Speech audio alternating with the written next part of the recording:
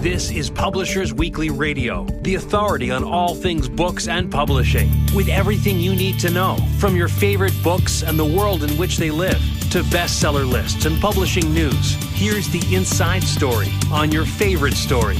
Publishers Weekly Radio, with your hosts, Rose Fox and Mark Rotella. Hello and welcome to Publishers Weekly Radio on Sirius XM Book Radio, Channel 80. I'm Rose Fox, Reviews Editor at Publishers Weekly. And I'm Mark Rotella, Senior Editor at Publishers Weekly, here to tell you everything that's hot in the book world. Today we're going to be talking with Jeff Kinney, who's the creator of the Diary of a Wimpy Kid series. We'll also take a call from PW Reviews Editor Sam Slayton, who will tell us what's hot in military nonfiction and history. But first, we've got some highlights of this week's Publishers Weekly bestseller list, powered by Nielsen Bookscan. So this week we have in the magazine the best-selling books of 2012, which I think it's interesting to look at what topped the charts. And, of course, there's a lot of gray at the top. Yes, I can imagine. And, of course, we're talking about 50 Shades. That's right. 50 Shades of Grey, 50 Shades Darker, and 50 Shades Freed were the top three books for the Nielsen Bookscan Top 20, the Amazon Kindle Top 20, and the Amazon Print Top 20. So no matter how people read or where they buy, those are the books they're looking at. And it's impressive that they're getting it from each of those outlets, too. It's not just print, it's from ebooks as well. That's right. And number 4 on all three lists is also The Hunger Games by Suzanne Collins. Wow. So clearly that book had appeal beyond its original young adult demographic. And once the movies came out, I think that really grabbed people. And continues, sure. Yeah, and now that I think Entertainment Weekly just released the first photos from movie number 2, which is Catching Fire. So right now on these lists for 2012, Catching Fire was number 5 on the Nielsen list and the Amazon Kindle list, a little lower on Amazon Print. There's number 7. But I expect that that's going to get a boost as more news comes out about the movie and, of course, when the movie itself hits the theaters. Right. As it always seems to do, bump it up a little bit. Exactly. What else have you got on your bestseller paying attention list? Well, here's what we have. This is kind of an interesting. This for the first week. This comes in at number 7. It's the Wheat Belly Cookbook. That's right, the Wheat Belly. This is 150 recipes to help you lose the wheat, and find your path back to health. This coming out by Rodale by William Davis. And I think it was a year or two ago, he had a book called the Wheat Belly Diet Book. Mm-hmm. And in this, he argues how we are forming bellies, or at least the large bellies that so many Americans and so many people have are due to wheat. And he was saying that he argues that the wheat in our diet is what is making us fat and unhealthy. So here is a cookbook that is based on his first book, or on his diet book that is talking about, it actually offers recipes. Mm-hmm. And it's on the top 10 list. I certainly know a lot of people with celiac or gluten intolerance, wheat intolerance. There seems to be maybe some increasing awareness of it and maybe also some increasing incidence of it. You're absolutely right. And I think I remember writing a piece for Publishers Weekly, I want to say last year, when I first saw the number of books, gluten-free books coming out. Mm-hmm. I even remember when vegan books started coming out, and at first you tend to think that this is a fad. Right. When you see the first one, and then you see them building, and you see that the sales are out there, therefore people are buying. There's obvious interest. And as you were saying, I've just known more and more people who do have suffer from celiac disease or otherwise gluten intolerant. So I've been seeing a lot more books on that coming out, and I think we're going to continue to see more. I also find those interesting as someone who is a host. I love to cook for my friends, and so I will stockpile cookbooks that are narrowly focused that way because I don't have a gluten intolerance, but maybe someone who's coming over to my house does. And it's so handy to just be able to grab a cookbook and say, I know that my friend can eat everything in here. Yeah, that's true. And what I've also done, and I've done this over vacation with friends, where I've prepared a meal, realizing that 2 of my friends are vegans or have some sort of dietary restrictions or choose not to eat something for one reason or another. And so I'll take it as kind of a personal challenge to see how I can create the same recipe but with different ingredients that they can all eat. And even if I'm preparing two dishes, even if they look, they end up looking the same and often tasting very similarly, but using different ingredients. So but one is poison and the other's not. To certain bodies, right? Exactly, Yeah. exactly, yeah. So, and What else is in the? Is this the nonfiction list that you're looking at? yes, now? I'm looking at the nonfiction list So what right else now. is there? Let's see. Well, that's the biggest one that I've seen for that. Again, the Barefoot Contessa, which we talk about, and see Joel Osteen. This has been on for a while. 31 Promises to Speak Over Your Life. So we still see a little bit of the self-help books coming out. The New Year's resolution book. Exactly. Yeah. Okay. And in the fiction list, I noticed that Douglas Preston and Lincoln Child's 12th Aloysius Pendergast thriller has hit the number 8 spot. It's there after 3 weeks on. And this wraps up a trilogy of theirs. Right. That started, I believe it's called the Helen trilogy. It started with Fever Dream and continued with Cold Vengeance. I love these titles. Thriller titles are just kind of my favorite. Two Graves. You have to say it with that gravitas. Almost like the person on the movie phone, who does the film announcements. Yes. Yep. So exactly. I'm Mark Rotella from Publishers Weekly Radio. And I'm Rose Fox, and we're talking about the bestsellers that appear in this week's issue of Publishers Weekly, which are powered by Nielsen Bookscan. Also hitting in the bestseller list after 150 years is Les Miserables by Victor Hugo. So it's come back. Yeah, it's absolutely come back. I mean, I'm sure it was the equivalent of a bestseller 150 years ago and probably has been again since then. But certainly the movie has given it a big boost. I'm always happy, even when classics are giving have been given a boost and are coming up and people are reading them again because of this. I wonder if there was the same boost that there must have been when Les Mis was first a Broadway show. Probably. Yeah. Probably. Yeah. Because whether it's stage or screen, it's a very popular story that really resonates with a lot of people. And I think they'll be hunting down various translations to see where it all came from. Sure. Right. Exactly. And according to Bookscan, since Bookscan began tracking sales in 2001, the Penguin Mass Market edition, which has been in print since 1987, has sold over 200,000 copies. So I'm sure some of that is just people who have to buy it for school, but some is also people who are really interested in exploring that end of French literature. Right.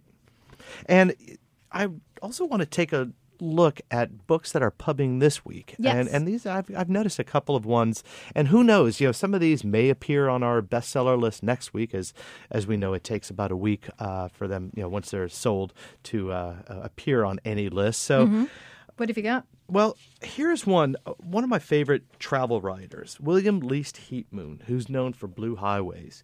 And this is a book. It's a collection of his stories or essays, travel essays. And it's called Here, There, Elsewhere, Stories from the Road. William Least Heat-Moon talks almost exclusively and writes about America and about traveling across America. A really wonderful, insightful writer. And in our review, we say that a master at conjuring place, Least Heat-Moon intertwines primeval geology with modern social mores, gorgeous scenery without tourist tackery.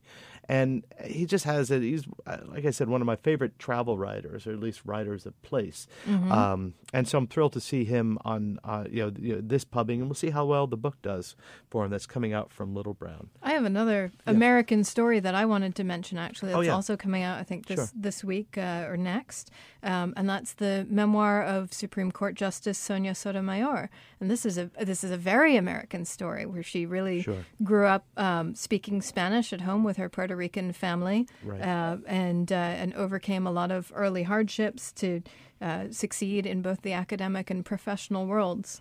And I think it's a very powerful story, and I think this is a book that's going to interest a lot of people, should we say, on both sides of the aisle, both people who agree with her and people who don't, and people who share her background and people who don't. It's we said, regardless of political philosophies, readers across the board will be moved by this intimate look at the life of a justice. Sotomayor is clear-eyed about the factors and people that helped her succeed, and she is open about her personal failures. And I think that's what makes a real gripping memoir, as someone who comes clean and just says, this is how it was, the pros and the cons, not a puff piece, not self-aggrandizing, just this is how it was. Yeah. Oh, that sounds great. And do we know who's publishing that? Yeah, that's coming out from Knopf. It is. It's a hardcover, but I expect that if it does well, they might do a trade paperback release down the road. Yeah, about a year from now. Great. And I have another book. This is Mark Rotella. And this is Rose Fox. And we're talking about PW's bestseller list and even beyond books that are pubbing this week. I was amazed to find, and I'm sure you saw this in this week's cover story of the New York Times Magazine, this just all-out praise for short story writer George Saunders, and I think that the title on the cover said this could be the best book you'll read this year. And, wow! And we're here in the first week of January, so right? Exactly. That's a very strong statement. It is, and it's amazing that George Saunders was always considered to be a writer's writer. He's had many followers who follow his style. He was awarded the MacArthur Genius Grant, that $500,000 grant. He teaches at Syracuse University, where he also attended as an MFA. He's in his mid-50s, and he's got quite a strong following. His first book was called his first book came out in 1994, collection of short stories, and this one that's coming out 10th of December. That's the name of it, not when it's coming out. No, exactly. So the 10th of December is coming out in January. Got it. Exactly. And we call this the 10 stories here, 6 of which ran in the New Yorker, might make readers won over by earlier irony-laced absurdities like Pastoralia's Sea Oak, or corporate nightmares like Calm, C-O-M-M, Calm, C-O-M-M. Saunders writes about everyday work life, and he also kind of creates fictitious lands where and places his story within there. But it was really impressive to see such praise about what is really I think a literary writer, and we'll see how the sales do. I have a feeling it's going to be really good. Mm-hmm. And also on the short fiction side, I wanted to call out Susan Steinberg's Spectacle, which is coming out from Grey Wolf. This is a small press book, but it's one of those books that gets a lot of buzz around the office. Right. You know, one editor picks it up and reads it and goes, "Oh wow, this is really good," and then it gets passed on to another who says, "Oh wow, this is really good." So I'm always interested in books that pick up a lot of attention like that. And it's also a series of short stories, or maybe it's not. It might be a novel. It's hard to tell. It's one of those books where the lines are very blurry. Right. And the stories are, or the novel is, narrated entirely by women whose voices merge, divide, recur, and dissipate into one another. But our review says it feels like a real solid statement, and it's certainly novel-like in scope and ambition. So it goes to a lot of interesting places talking about the lives of women in the present day, in present-day America. And it's really maybe the same woman at the heart of each one. Right. Wonderful. And the review says she's constantly set against male counterparts, such as abusive or aloof boyfriends, a controlling and damaged father, or a hostile brother. But she really delivers a multifaceted female protagonist.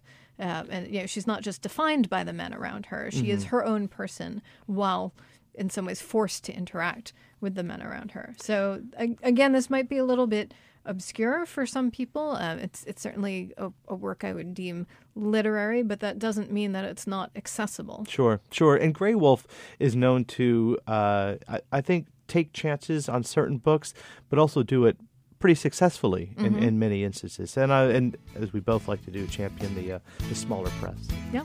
I'm Mark Rotella. And I'm Rose Fox, and this is Publishers Weekly Radio. That was our preview of this week's bestsellers. And next up, we're going to be talking with Jeff Kinney about how A Wimpy Kid became a bestseller. We'll be right back.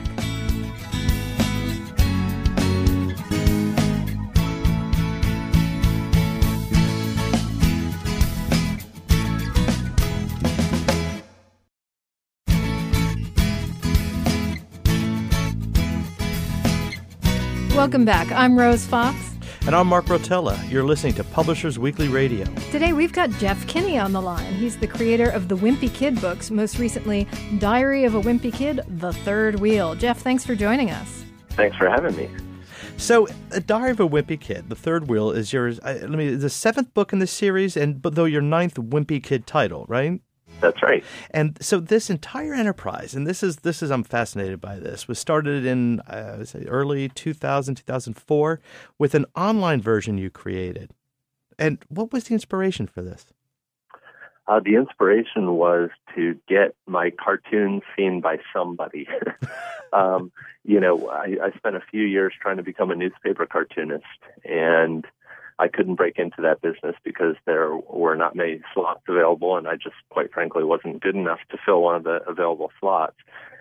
And so I realized, I had this dream of becoming a cartoonist, and then along came the internet, and I realized that I could go right to an audience, no matter how small, and that's what I was lucky enough to do. I had a job where we had a kids website with a big audience, and I was able to put my work up there as I developed it. And when this comic, was it a strip or was this a series that you put up? Was it a single strip? It was, I would say, a rough draft of Diary of a Wimpy Kid, but much longer. Mm-hmm. I put up about 1,300 or 1,400 pages online by the time I was done. So I told the story of a whole school year, and I've been drawing from that source material for a while now, and mostly now I write original content that's not on the website, but there's quite a lot on the website that's been the basis of my book series. Oh, that's incredible! And so you would use that as a basis. You would incorporate it into the books. I mean, was it pretty much linear as you did that, as you started writing the books? It got all discombobulated once I realized I had a publisher that wanted to turn my work into a children's series. I had to tell more discrete stories, and they had to have a different form, I guess you could say. Online, I was just concerned with writing one entry per day, and I wasn't overly concerned with an overarching narrative. But once I got into real books, I had to make sure that the stories were emotionally satisfying. Oh. So were you approached by a publisher? Is that how it worked? Or did you go hunting once you realized that you had a real story there?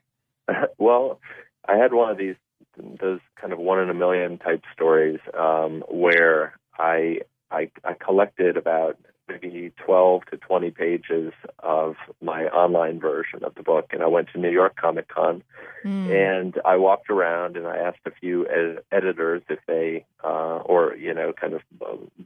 publisher reps, I guess you could say, at the fair if they were looking for content. And they, everybody said, no, that's not really what you do at that kind of an affair. Right. And just walk up to people, look at my portfolio, please. Yeah, they do not seem to want to see that kind of thing there. But then I had heard about a publisher had published a webcomic called Mom's Cancer, which was Abrams.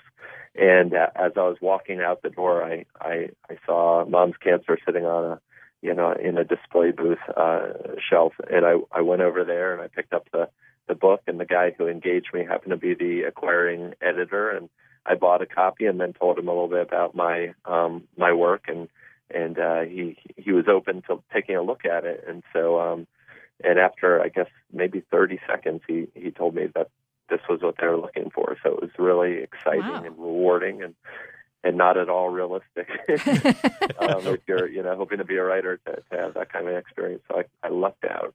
Wow, you sure did. You're listening to Publishers Weekly Radio. We're talking with Jeff Kinney about his Wimpy Kid book series. So just to talk a little bit about the book for some of those listeners who may not be familiar with it, the main character is a middle school boy named Greg Hepley, who creates this, which is his own journal, as he likes to call it, rather than a diary, with illustrations. Was there a real kid who inspired Greg? I think that in some ways, Greg is the worst version of myself. I remember when I started to write this book, I was thinking, boy, there's a lot of kids who act very heroically, and that wasn't me as a kid. And in fact, at the time I was reading Harry Potter, and I said I want to write about a kid. If I'm going to write something that's humorous, I need the character to be really flawed. So what I've done is I've taken a lot of my own flaws as a kid and as an adult and manifested themselves in this character and sort of amplified them. So he's not the boy who lived so much as the boy who fled. Right. So that's good. I like that. Feel free to use it. Very good. The boy who cringed. Right. We've just given you your entire next set of titles. Right. So what is it about middle school that promotes the desire to explore questions of identity? I mean, I think middle school, middle school is such a tough and awkward phase for so many kids.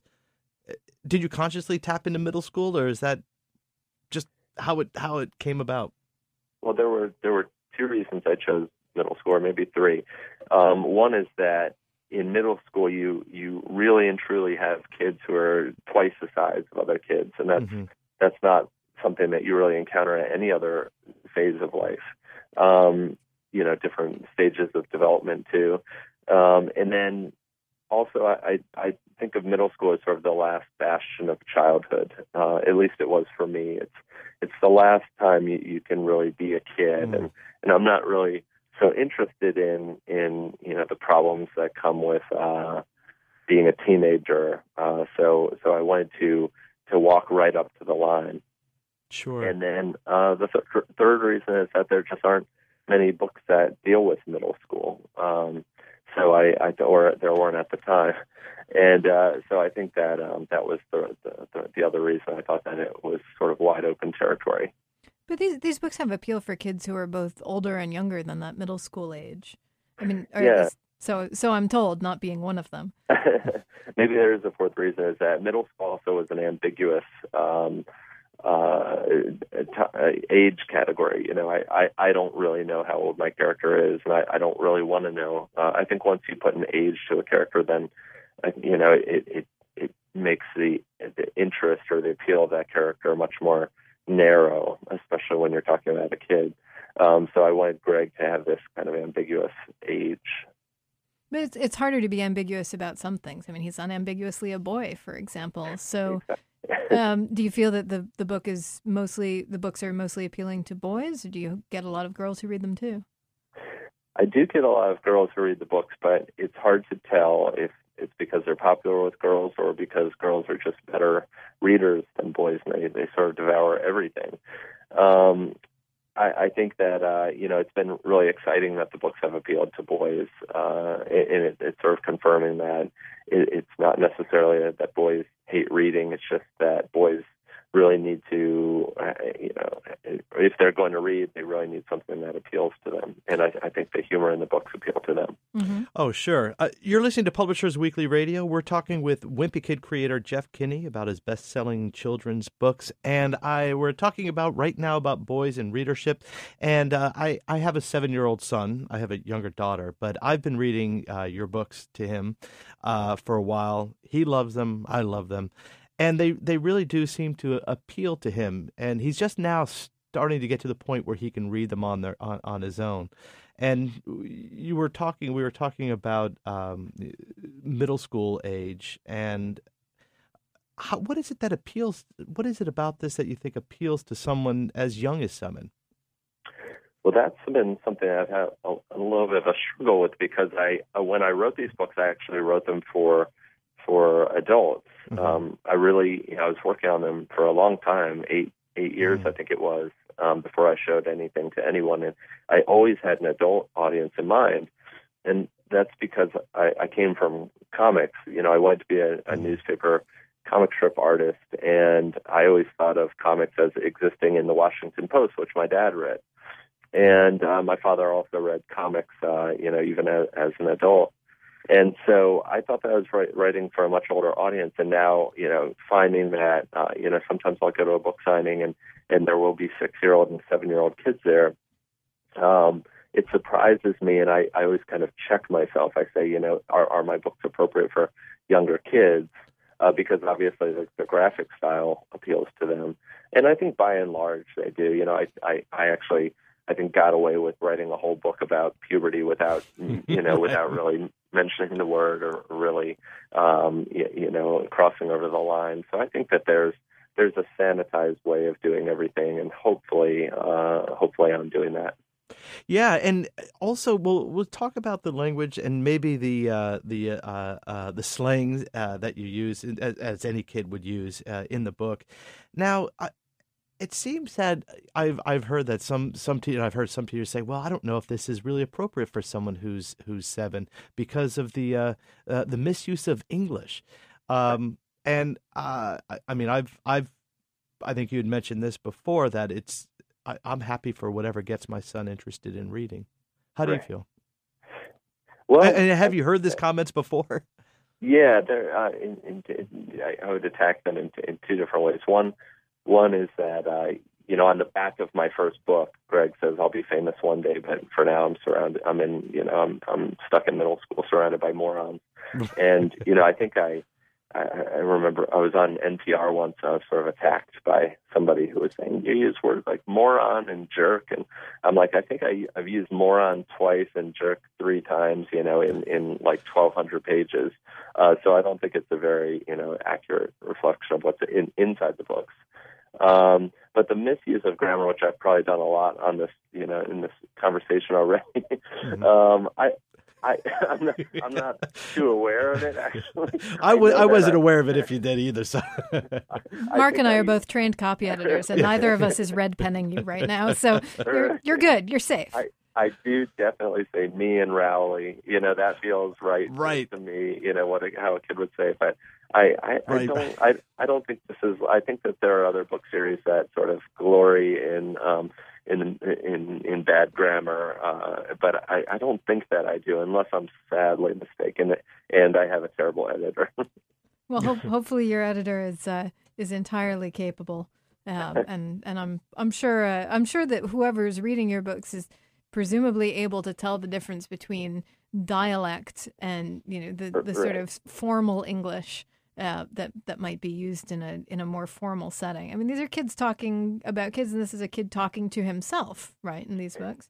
Yeah, I think the best compliment I feel like I ever received was that a critic wrote that you can't sense the adult writing behind the kid, and you can't sense the adult who is writing standing in for the kid.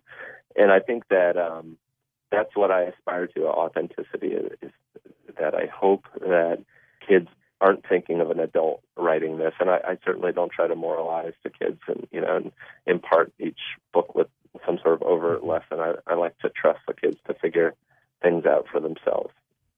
You're listening to Publishers Weekly Radio. We're talking with Wimpy Kid creator Jeff Kinney, and I actually have a question about the setting of your books. You grew up in Maryland, and at the risk of making it seem like this is all autobiographical, which I know it is, and it seems the setting is in, I want to almost say, Minnesota, or some sort of cold environment. Yeah, it's definitely got 4 seasons. Yeah, right. I guess you could say a few places that where it doesn't take place, but I was going for something very vague, middle America, I guess you could say, like Springfield and The Simpsons, right, in a way. But I wanted to make the books feel very generic so that kids could see themselves in the characters and in the situations that they get themselves into, and I felt like some sort of vague Americana is what I'm going for. And now there are games and toys based on your book. So when did it occur to you that you had created a little Wimpy Kid empire here? I think the day that really stands out for me is the day that they were making the first movie, and I got a call from somebody who was on the set in Vancouver, and they said, this is Dara from Wimpy Kid. And I was just thinking, I'm Jeff from Wimpy Kid. Like, how did it's like, right. It was the first time I saw that it got outside of me, and I wasn't at the wheel in the way that I had been before. And yeah, I guess eventually you come to understand that what you've created is as a property, or even worse, a brand. And that kind of saps some of the life force out of it in a way. But what's great is whenever I sit down to start working on a new book, I'm completely in control, I can determine the fates of the characters, and it starts really small before it gets amplified along the way. And speaking of working on new books, I know you probably spend a lot of time writing, but one of our editors at PW mentioned that she thought you might still have some sort of full-time job. If I remember correctly, you did some computer design work? I do. I have a regular job. It's at a website called Poptropica, which is a website that I helped create. And it is it's like a virtual world for kids. And I spent, all of yesterday in Boston, and I have a boss and cubicle and all of that. So most of the time I do work from home, but I go in and I go on business trips as well. And did anyone ever tell you that at this point it's okay to quit your day job? I was just thinking of this before we got on the phone. Is that you just never want to get too big for your britches, and I think of this as the Wimpy Kid stuff as something that's like it's very similar to being a professional athlete, which is that your window is small, and the time you're going to get that kind of income is very brief, and you better be prepared for the real world. So on top of me actually liking my job, I'm trying to make sure that I come down easy once the world loses interest in my books. Well, that sounds like a very sensible tack to take, but it sounds a little sad too. It is. Well, I don't mean sad in the sense of pathetic. I mean in the sense that you sound sad. Yeah. Well, it is. It's one of the things I'm really trying to do this year is I think that I've still got good ideas, and I'm going to write books, and there's a lot of interest, and that's great. But when I think of VH1 used to put out those behind the music specials, right. Yeah. Right. They're very predictable in their format. At the 30-minute mark, it was, but dark clouds were ahead. Right. And then at the end, they're always trying desperately to claw back or have some sort of comeback. So I'm sure that I'll follow that exact sort of pattern, And Diary of a Comeback Kid. Right. Oh, that's good. Another one. That'll be you. We've been talking with Jeff Kinney, and you can pick up his latest book, which is Diary of a Wimpy Kid, The Third Wheel, in just about any bookstore, because at least at the moment, he's a bestseller. Thank you so much for joining us, Jeff. Thank you. And I'm Rose Fox. And I'm Mark Rotella, and this is Publishers Weekly Radio. The next up, PW Reviews editor Sam Slayton is going to tell us what's hot in history and military nonfiction. So stay tuned.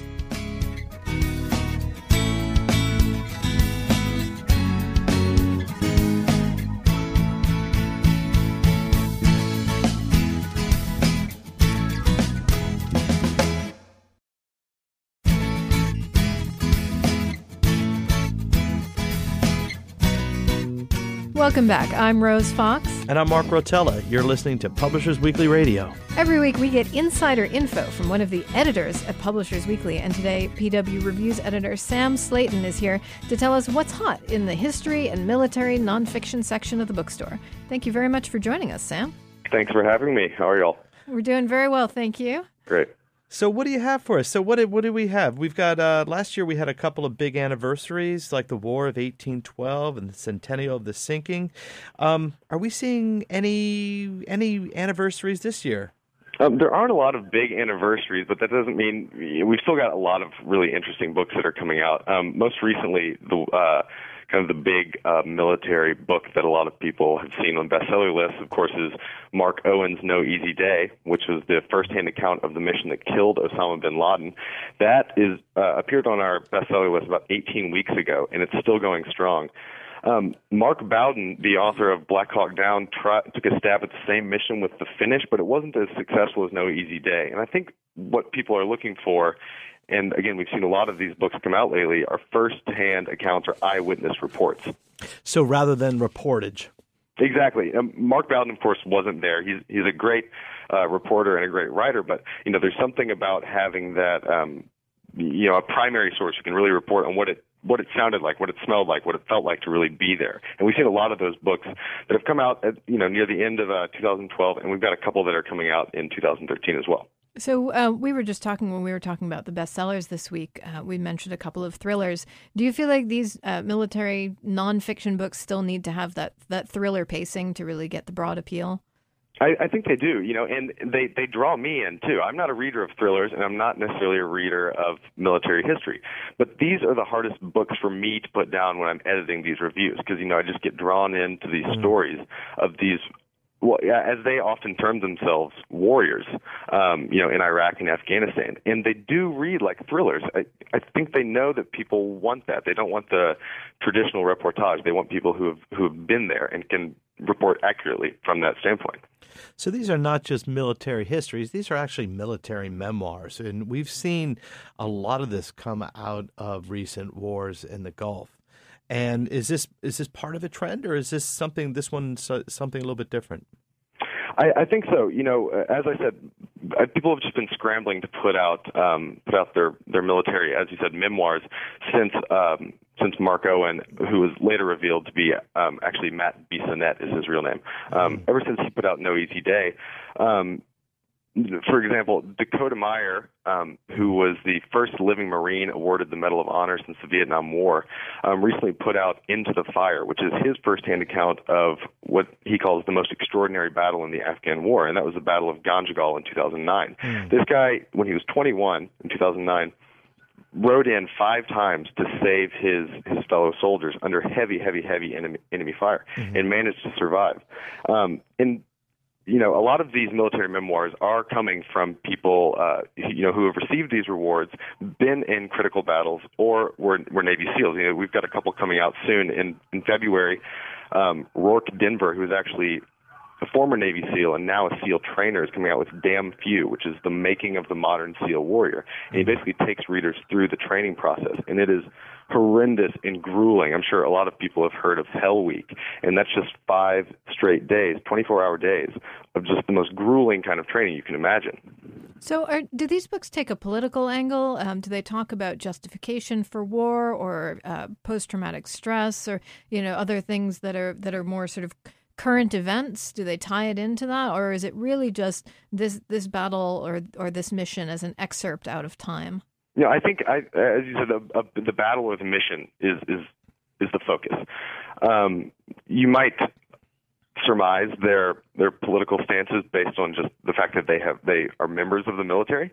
But some of them do go into kind of the implications of these battles. For example, Mark L. Donald, who is a Navy SEAL medic, he has a book coming out in March called Battle Ready, and that's a memoir of a SEAL warrior medic. Again, you'll notice in a lot of these books they refer to themselves not so often as soldiers, but as warriors. That's really how they see themselves. But Mark Donald in Battle Ready does talk about, because he's a medic, he does talk a bit about what happens when these guys return home, with oftentimes PTSD. But I haven't seen as many books necessarily about coming home. I'd hate to say because they're less exciting, but people do want to see the battle, and while coming home is important too, maybe they aren't going to sell as many copies. You're listening to Publishers Weekly Radio, and we're talking to Publishers Weekly Reviews editor Sam Slayton, and he's telling us about books and trends in history and military nonfiction.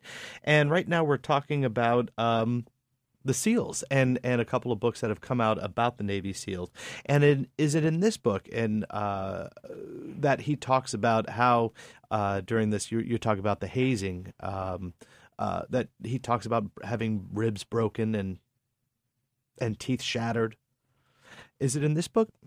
I'm not familiar with that portion of it. I mean, there were some absolutely horrifying portions of having to jump into during Hell Week, that is, of having to break in or jump into ice cold waters, then get out, then strip down, lay on the concrete for several minutes, and jump back in. I haven't encountered in these books any broken ribs, but I wouldn't necessarily put it past them. Yeah, sure. And so we've been talking about most recent war and conflicts. And have you been seeing any other books on any previous wars? I mean, anything Vietnam or? Well, we've been talking primarily about memoirs and specifically of the Iraq and Afghanistan wars. But there are also a lot of oral histories, which is not to say that these are just transcriptions of interviews. These are there have been a lot of authors that have gone out there and spent years interviewing veterans of various wars. And, obviously that takes an enormous amount of time. It produces an enormous amount of material. And because they don't want to just provide these transcriptions, they have to turn them into some sort of a narrative. And so we've got a couple books coming out in the next couple months that where authors have taken these oral histories and turned them into something really interesting. Peter Eichstadt, who is the director or the Afghanistan country director of the Institute for War and Peace Reporting at The Hague, is coming out, and he's reported on the Ugandan child soldiers, Somali pirates, and war in the Congo. So he's seen a lot of it. He has a book coming out soon called Above the Din of War, subtitled Afghans Speak About Their Lives, Their Country, and Their Future, and Why America Should Listen. And he basically went all over the country and interviewed Afghans, from across the board. The press release has it that, he spoke to a former warlord, a Taliban judge, victims of self-immolation, which is kind of a strange phrase when you think that it was self-induced. But also, really courageous individuals like female politicians who are going out there and trying to speak for their countrymen and women. But we also have some oral histories coming out for wars that people may not be thinking so much about, given the one we've been in for so long these past couple of years. Right. Philip F. Napoli is the director of the Veterans Oral History Project at Brooklyn College, and in June he's got a book coming out called An Oral History of New York City's Vietnam Veterans, bringing it all back home. And so he along with the help of some graduate students, he spent years interviewing veterans who either now live in New York or were from New York. And he amassed something like 600 hours of tapes. But he's taken these tapes and these interviews, and while a lot of the material are direct quotes from his interviewees, he also uses his interactions with them to kind of tell their story. And it turns out that while these are New York City's veterans, it's also the story of many of the veterans that were in Vietnam, because they were all there. They experienced similar things there. And is this book, you said the title is Bringing It All Back Home. Is this a small press, or is this a major press that's putting it out? This is actually from Hill and Wang, which I believe is an imprint of Farrar, Straus and Giroux. Yeah. Right. Wow. And what is the size of this? I mean, you say you've got 600 hours of interviews. Yeah. That's what he started with. So he's culled it down. It's manageable. This book, Bringing It All Back Home, clocks in around 230, about 230 pages. But Richard Rubin, on the other hand, he's got a book coming out soon called The Last of the Doughboys. Now, this one publishes in May from Houghton Mifflin Harcourt. This one I think is really unique because it can't happen again. What Richard Rubin did 10 years ago is he set out to interview, if you can believe it, all of the surviving World War I vets that he could find. My gosh, they're barely even World War II vets. Exactly. And so 10 years ago, there were a couple dozen, which is amazing considering they were all between the ages of 101 and 113. Wow. Yeah, so 10 years ago, he went out and interviewed these vets, these doughboys. Now they're all gone. But Richard Rubin kind of got this last look at what he terms in the subtitle the forgotten generation and their forgotten World War. It's the generation that gave birth to the greatest generation. Right. Yeah. So it's interesting because there can't be another book like this ever again because he got to them right before, unfortunately, they passed away. So do you know if any of these oral history books have multimedia associated with them? Is there any way for us lay people to hear some of those original interviews? Are they putting up video, anything like that? I haven't seen anything about that, but it'd be something interesting to look into. You'd think there would be, just a wealth of, it'd be really interesting to be able to hear the voices of these doughboys. For example, Richard Rubin talks at the very beginning of the book about how nervous he was going in to interview his first vet, who was 107 at the time. Mm-hmm. And he was struggling to, as he put it, add 25 years to the octogenarians that he knew, and he just couldn't picture it. He was trying to, prepare himself for what this person was going to look like, what their living situation was going to be like. I'd imagine their voices must carry a lot. So I'm not sure if any of these include that, but it'd be interesting to look into. Now, have you had a chance to yourself just dip into this one book? I find this one really fascinating, and we're talking about The Last of the Doughboys, written by Richard Rubin.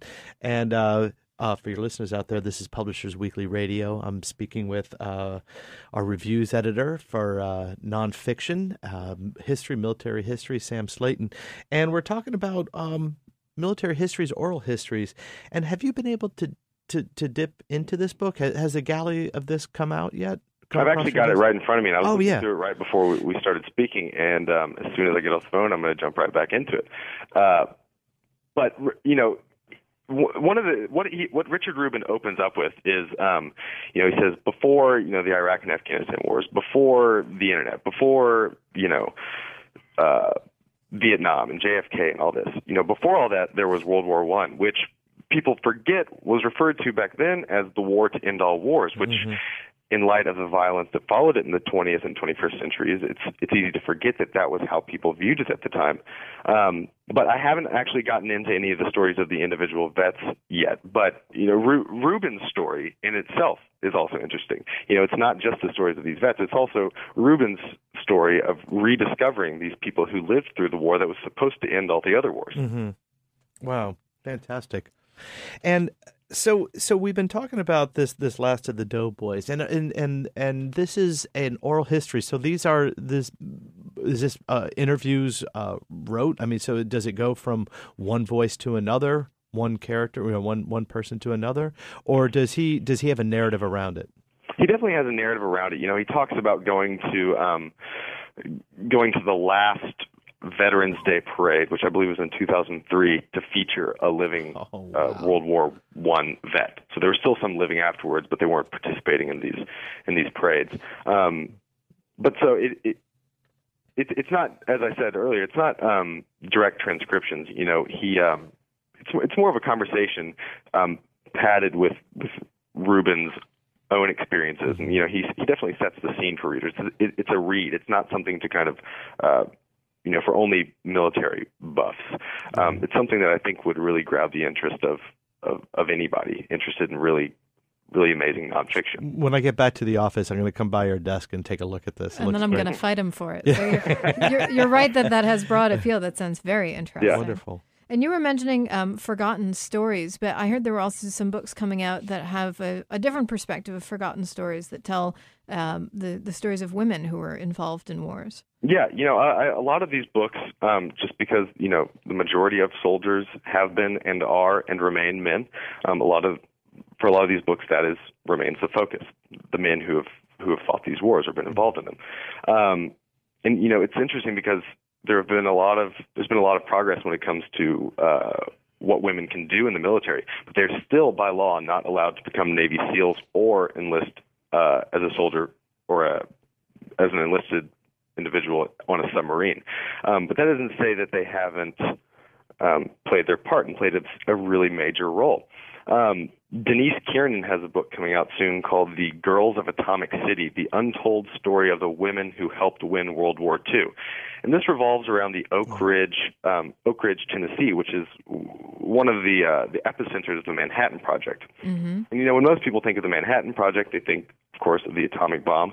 They also think of J. Robert Oppenheimer saying, you know, that the detonation of the bomb reminded him of that quote from the Bhagavad Gita, "Now I am become death, the destroyer of worlds." But, you know, it wasn't that dramatic all the time. You know, there were people living their day-to-day lives getting this project up and running, which is not to say that they all knew exactly what they were working on. The Girls of Atomic City basically tells the story of these women who flocked to Oak Ridge, Tennessee, which just kind of sprung up out of nowhere, as I said, as the epicenter of the Manhattan Project. And you had women working there who were everything from couriers to chemists. So they weren't just, you know, housekeepers helping the scientists. They were, in many cases, doing the science. And just as Robert Oppenheimer, you know, worked hard towards the completion of the Manhattan Project, it had a devastating effect on him after the detonation of the atomic bomb. And, you know, Kiernan touches on that as well. You know, we were talking about, do these military memoirs talk about what happens when you come home from the war? It's interesting to see how these women, which many of whom Kiernan interviewed, feel about their time at Oak Ridge, Tennessee, because many of them were young. but they were also, and so, they were living their lives, they were falling in love, they were doing this and that, and she talks about all that, but they were also working on this project that would go to change the world. Women were actually really very heavily involved on the home front during World War II because so many men went off to fight. And so the women were the ones in the factories. I've seen some wonderful photographs of women building bombers that they weren't allowed to fly. Yeah, it's some really interesting stuff. Mm-hmm. What else have you got along those lines? Jumping back quite a ways, we've got 2 books coming out soon about women in the Middle Ages. Mm-hmm.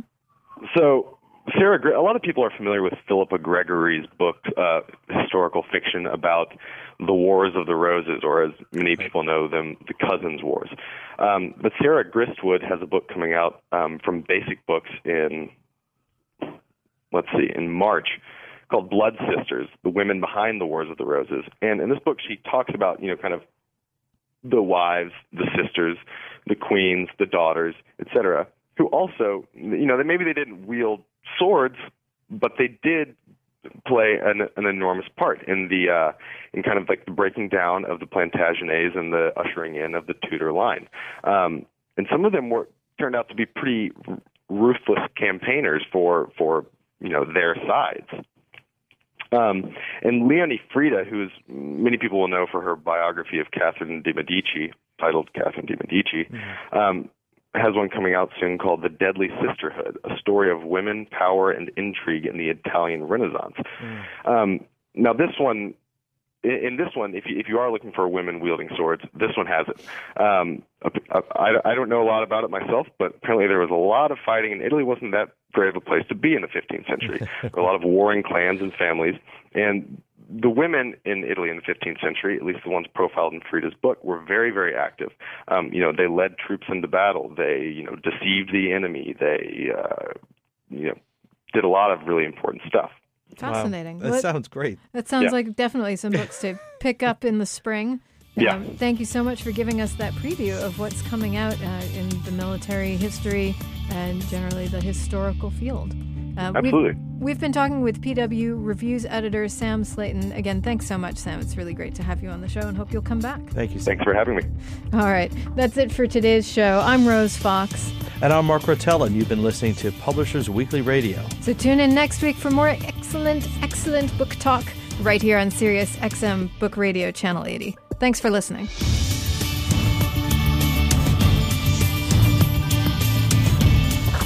You've been listening to Publishers Weekly Radio Show.